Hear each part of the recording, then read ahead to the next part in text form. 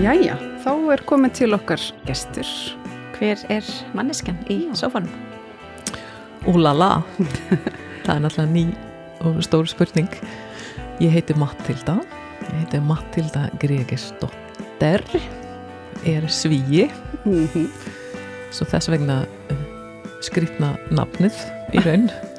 Að því ég held ég ekki viss ég ein í heiminn, en það mjög fáir sem heitir Gregersdotter. Að því svíi breytir ekki nafnin svona. Nei, mitt oftast með eftirnöfn bara. Akkurat, ég tók þetta nafn sem sagt þegar ég giftist íslensk maður. Já. Og það var svona fyrsta skrefið nær því að búa hér á landið. Já, einmitt. Sem ég hef gert síðan 98. Já, svo það var ástin sem færði mig hingað og það var ástin líka til lífið og tilveran sem gerir það verkum að ég rek skóli í dag sem heitir Evolvia og markþjálfar. Og það svona atvinnugreinin. Já.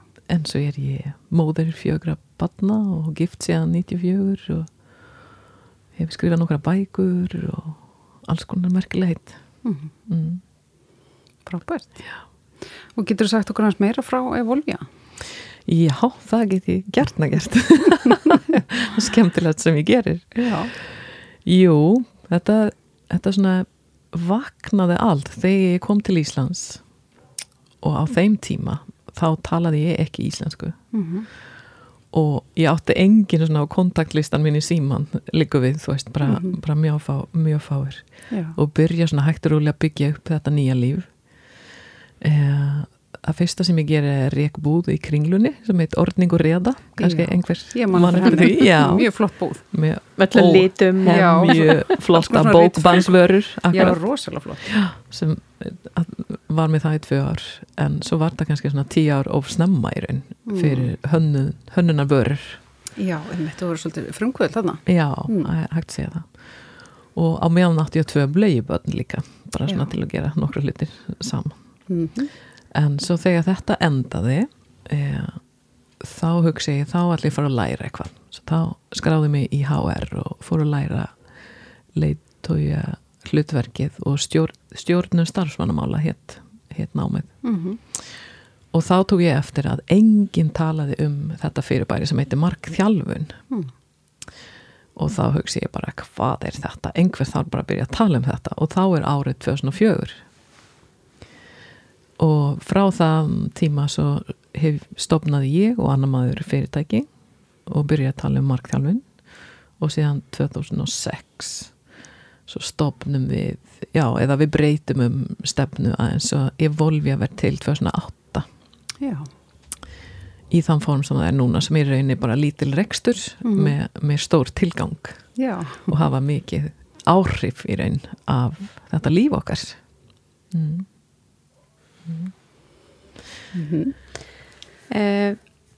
Þessi þáttur hann snýst svolítið svona sjálfsþekkingu, heitir þekktu sjálfan þig. Já. Og markþjálfun náttúrulega svolítið verkfæri til þess að komast nær sér. Hvað sjálfsþekking fyrir þér? Jú, þetta náttúrulega alveg stórmerkileg spurning og hægt að taka hann víða, en svona svarið mitt akkurat í þetta augnablik að þetta eins og við lifum í 2 heimar. Ein ytri, það sem við sjáum eins og líkamann og fötin og hárlitin og allt saman, og annan sálin okkar eða innra heim og tilfinningar og allt saman. Svo sjálfsrækt fyrir mig snýst að læra og læra læra meira inn á sín eigin innra heim í raun, myndi ég segja. Svo eins og rækta skilninga á sjálfan sig og þar kemur markþjálfun alltaf svo rosalega spennandi inn. Já.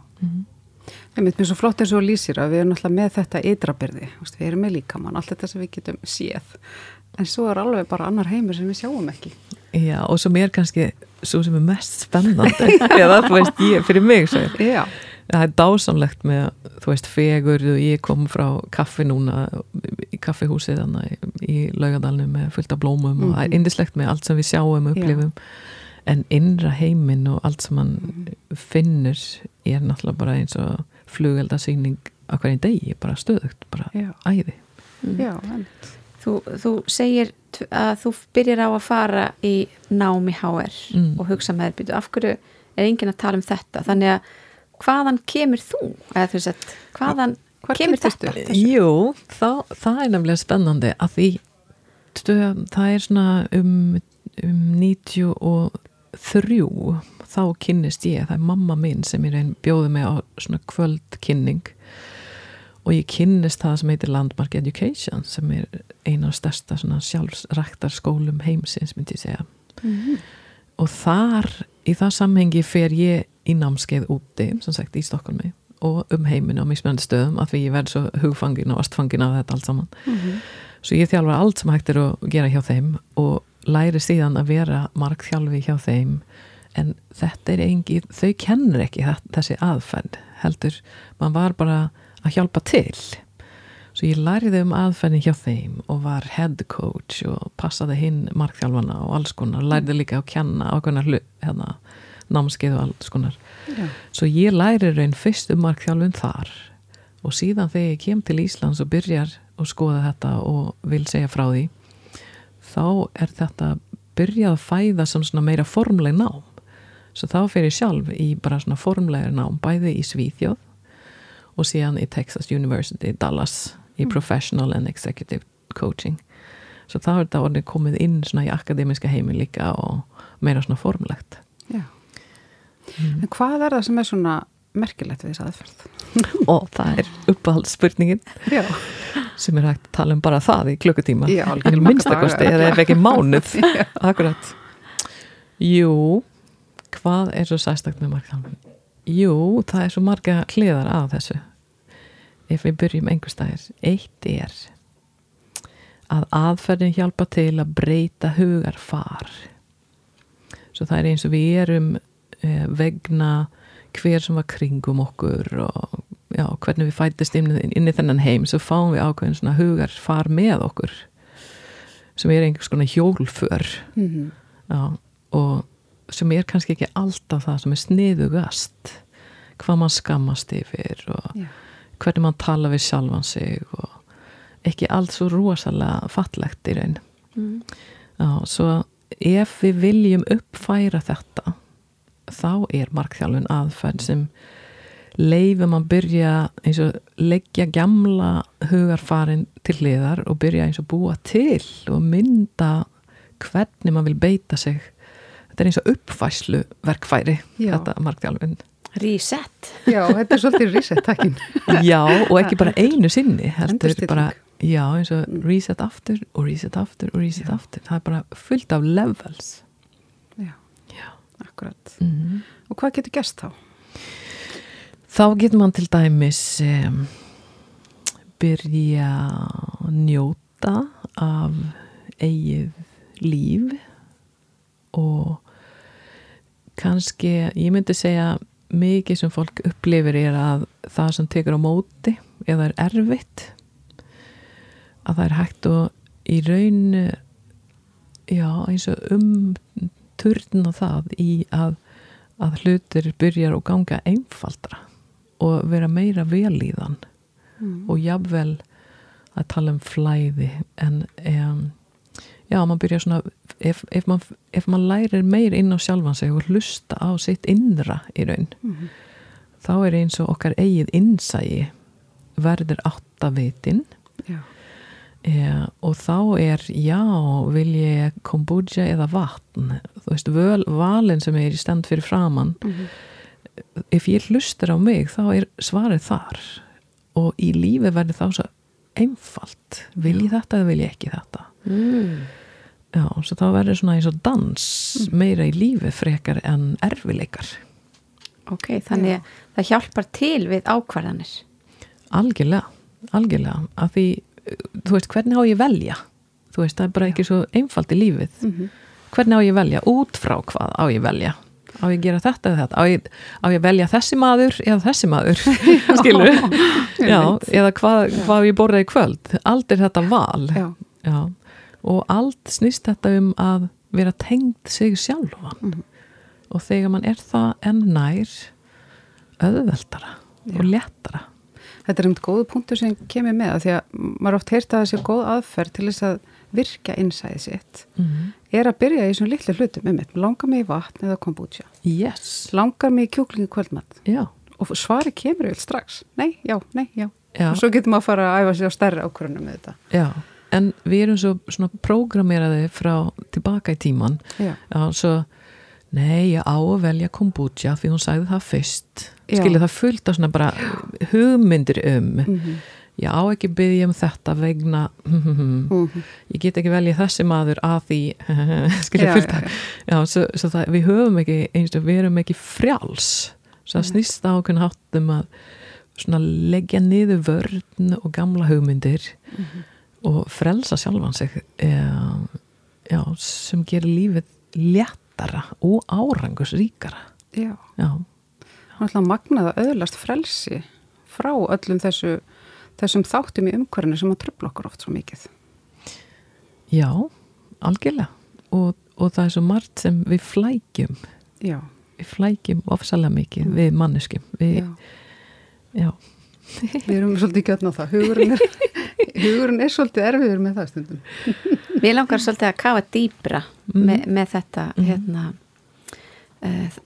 þú búin að lýsa hvaðan þetta kemur þú veist, hvaðan markþjálfun hvar í rauninni þetta kviknar allt saman þú veist, það komið og ég tengi eitt við þetta að því fyrir mig svo snýst það síðan af hverju kveikir markþjálfun á mig spurningi var eða svolítið, þú veist, af hverju af hverju ertu búin að leggja þetta fyrir þig og það bara svo rosalega tært fyrir mig að því ég til dæmis ég byrja að taka eftir aðilar eldir það sem ég gerir alveg eins og allir eldir hver öðrum, þú veist, í lífið ég eldir einhver og þegar ég byrja að taka eftir þetta hugsa ég, wow, ef einhver eldir mig þá eins gott ég gera eitthvað rosalega sniðugt svo ég eldir í þannig átt og hvað þá sniðugt, hvernig vil ég nota tilveran minn og það bara eitthvað inn í mig sem óskar eftir að nota tíman eins rosalega vel og ég get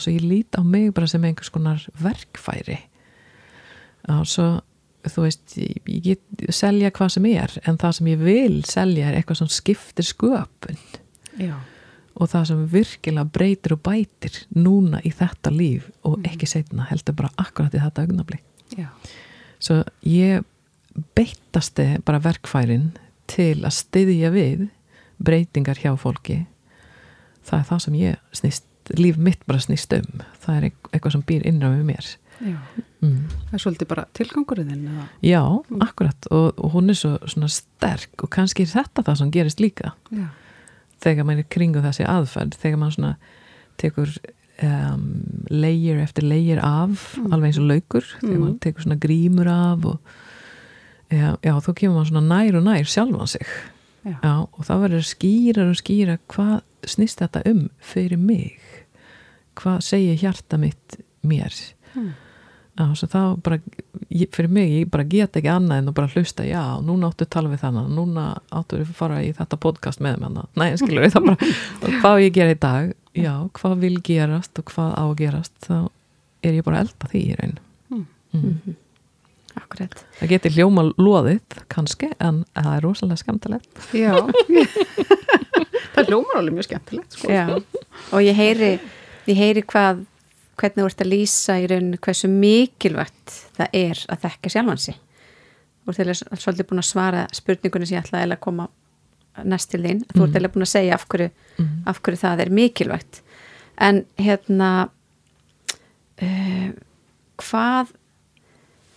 hvað gerist í markþjálfun? Já, ef ég má tengja við sögunni og allt það sem við höfum talað svo þegar ég fattar það að þetta verkfæri á að koma með á einhver hátt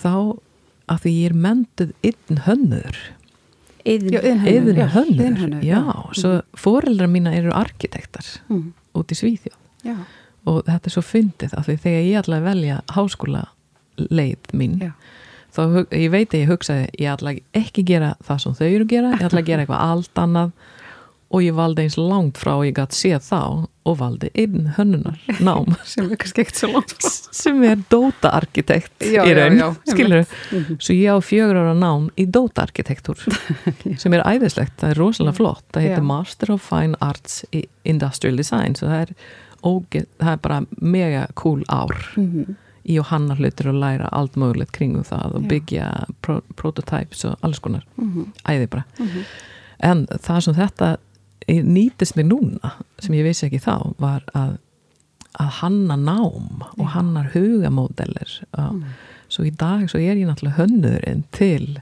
markþjálfa nám sem ég fengi svona fín alþjóðleg vottun og framhaldsnám og alls konar spennandi sem er svona afurðin svo það sem gerist sem þú spyrir Ásta að man getur svona byrja að leika alvöru leik með alvöru sig nær það sem virkilega skiptar eitthvað sköpun og skemmtilegt og næri mann og svona Stórkostlegt En hvernig svona rækt eru þig? Hvernig svona þenni sjálfsrækt háttað? Til dæmis, ég átti fund núna áður en ég hitti ykkar sem ég fekk velja hvar fundin átti að vera og þá hugsi ég hvað ræktar mig mest og ég fór og satt það sem mest blóm og fallega litir og allt saman sem hættir svo það ein leið til dæmis og í gær kvöldi alveg fram að midnatt svo var ég á Hestbakk í kvöldsólin svo það annan rækt og allt sem snýrað líkamann og svona falleg snerting meðveta snerting og nudd og alls konar svo leys ofsalega fallega hluti líka sem nærir fullkomlega Þannig að þú reynir svona að fletta þetta svolítið bara inn í þitt daglega líf þú veist bara allt sem að getur gert lífið fallegra akkurat núna það ætla ég að velja, eða það rétt skilið Já. Algjörlega og í raun svo eins og ég lifi sem ég myndi segja eða eins og ég vil óska eftir að lifa að vera mjög viðverandi viðstaddur að því þetta eitt af það sem inn í uppskriftin af að vera flink markþjálfi og til að geta verið það þá þarf ég stöðugt að sinna mig svo það vinnan mín í raun að sinna mig svo þegar ég kem að sitt með ykkar þá get ég verið hér og ekki annar staðar í hugan svo ég þarf eins að hreinsa líkamann og fara út í náttúran og fara á Hestbakk og fara í vatn og gera allt sem dásanlegt til að undirbúa mig fyrir næsta skref í raun Þetta svo góða punktur hér þetta með að við þurfum að sinna okkur til þess að geta gefið eitthvað á okkur Það verður náttúrulega fyndið ef mann hugsaður andstæðan þú veist, ef það komplít bara kás í minn huga svo ég get ekki einu mæta augunin skilur, og ég bara upptekin á að spá og spekulera með augum minn hvar sem næsta skref þú veist, hvað ég bara pyrraði yfir eða og segja jafnvel hvað ég pyrraði yfir og sögum hvað allt sem gerist í gær og blablabla, man bara heyri hvað allt fullt af eitthvað annað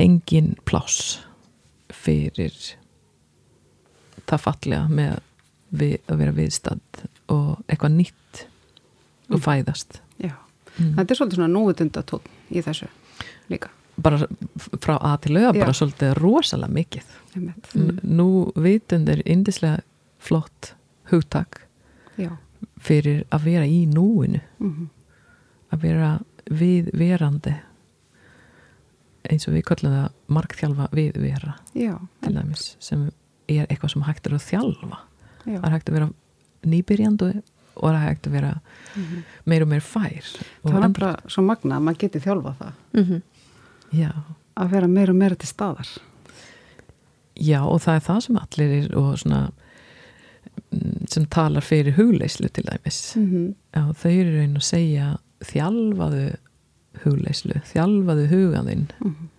þjálfaðu að vera viðstand við sjálfa þig. Já. En það er eitt sem ég að velta fyrir mér.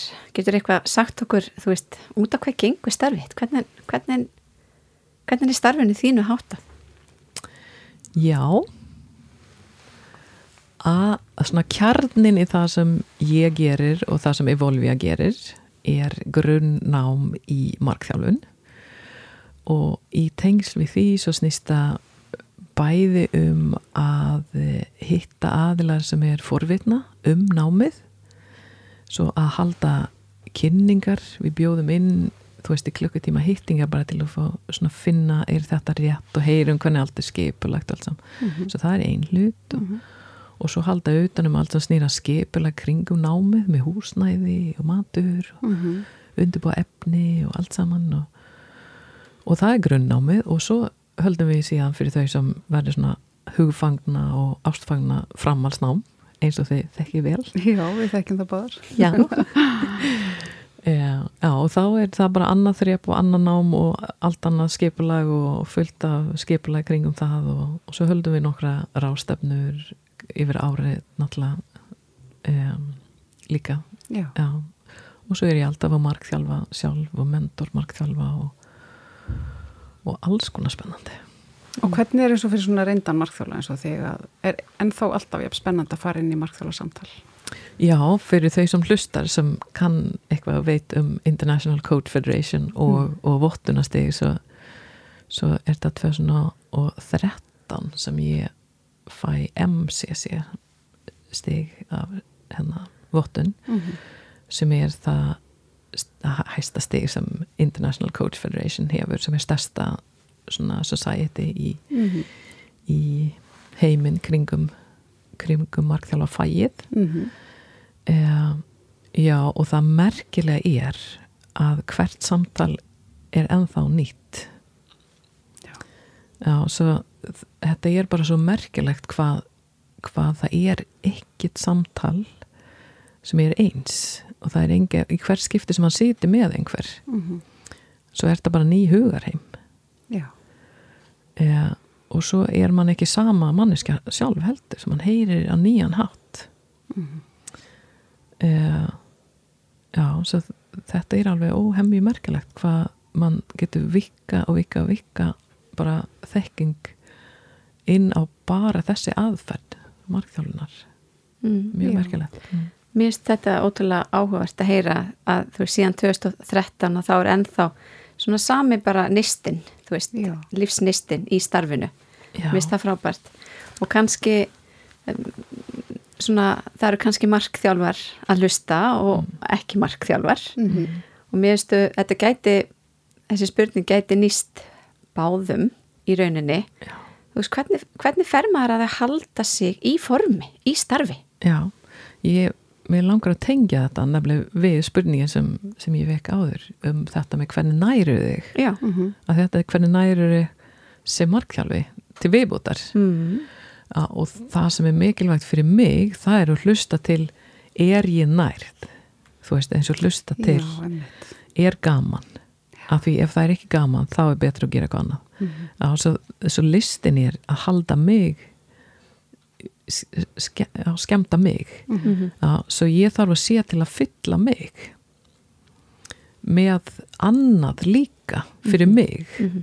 Svo til dæmis þetta með nudd og sviði sem heitir tandrisk nudd hef ég búin að læra í ýmis og ég að gefa svona tíma svona þá og þá bara smá sem gæli verkefni en að næra mig með öðrum hlutum að því í raun svo hægt að segja að það kom til ákveðin punkt fyrir mig að samtalið var ekki nóg heldur ég vil líka snerting, ég vil taka inn heila líkamsupplifunin en þar ekki markþjálfun bara það býður ekki upp á það hægt að segja, svo það eins og annar hlutverk svo ég læri því og stunda því líka svona, til hliðar og skipulegir námskeið í kringum kyn, orka og alls konar spennandi heit og ég náttúrulega gaf út bók á síðasta ári sem heitir Daily Sex og alls konar merkilegt.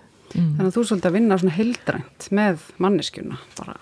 Já, kannski er það sem gerist fyrir mann sjálf þegar mann líka vinnur sem markþjálfi þegar að því mann lærir sig meir og meir sem markþjálfi, þó ég eru þjóna einhver annan með þetta samtal sem markþjálfun svo fæ ég stöðut meir og meira innsýn í hver ég og hvað mér þykir væntum og elska jafnvel eða hef ástyrja fyrir og alls konar og til að halda mig glaða svo þarf ég næra mig svo það kostur að vita þetta kveikir á mig, þetta kveikir á mig þetta kveikir á mig og gefa mér það til að halda listin í raun. Já, þannig að rauninni svarið við erum rauninni komin aftur að því að þekka sjálfan sig bara grunnur alls. Algjörlega. Já, algjörlega. Við sem allar sammála það. Já, akkurat. Algjörlega, að því þá ef fleiri og fleiri þekkja sig minni veikindi. Já. Ég í raun bara liggur við aldrei veik eða þú veist bara alveg rosalega lítið og fá að daga yfir árið veik. Að því þegar ég finnur minnsta litla eitthvað þá þarf ég að hvíla mig. Já, hún hlustar alveg. Ég hlustar alveg rosalega vel og þegar organismina rosalega lág þá þarf ég bara að gefast upp og hvíla mig. Já. Svo það fer ekki svo langt, þú veist, yfir mörg til að búa til veikindi. Svo þetta snýst meðvetund og sjálfsinsýn eða rækt. Svo ég held við myndi spara alveg rosalega mikið fyrir þjóðfélagið. Já.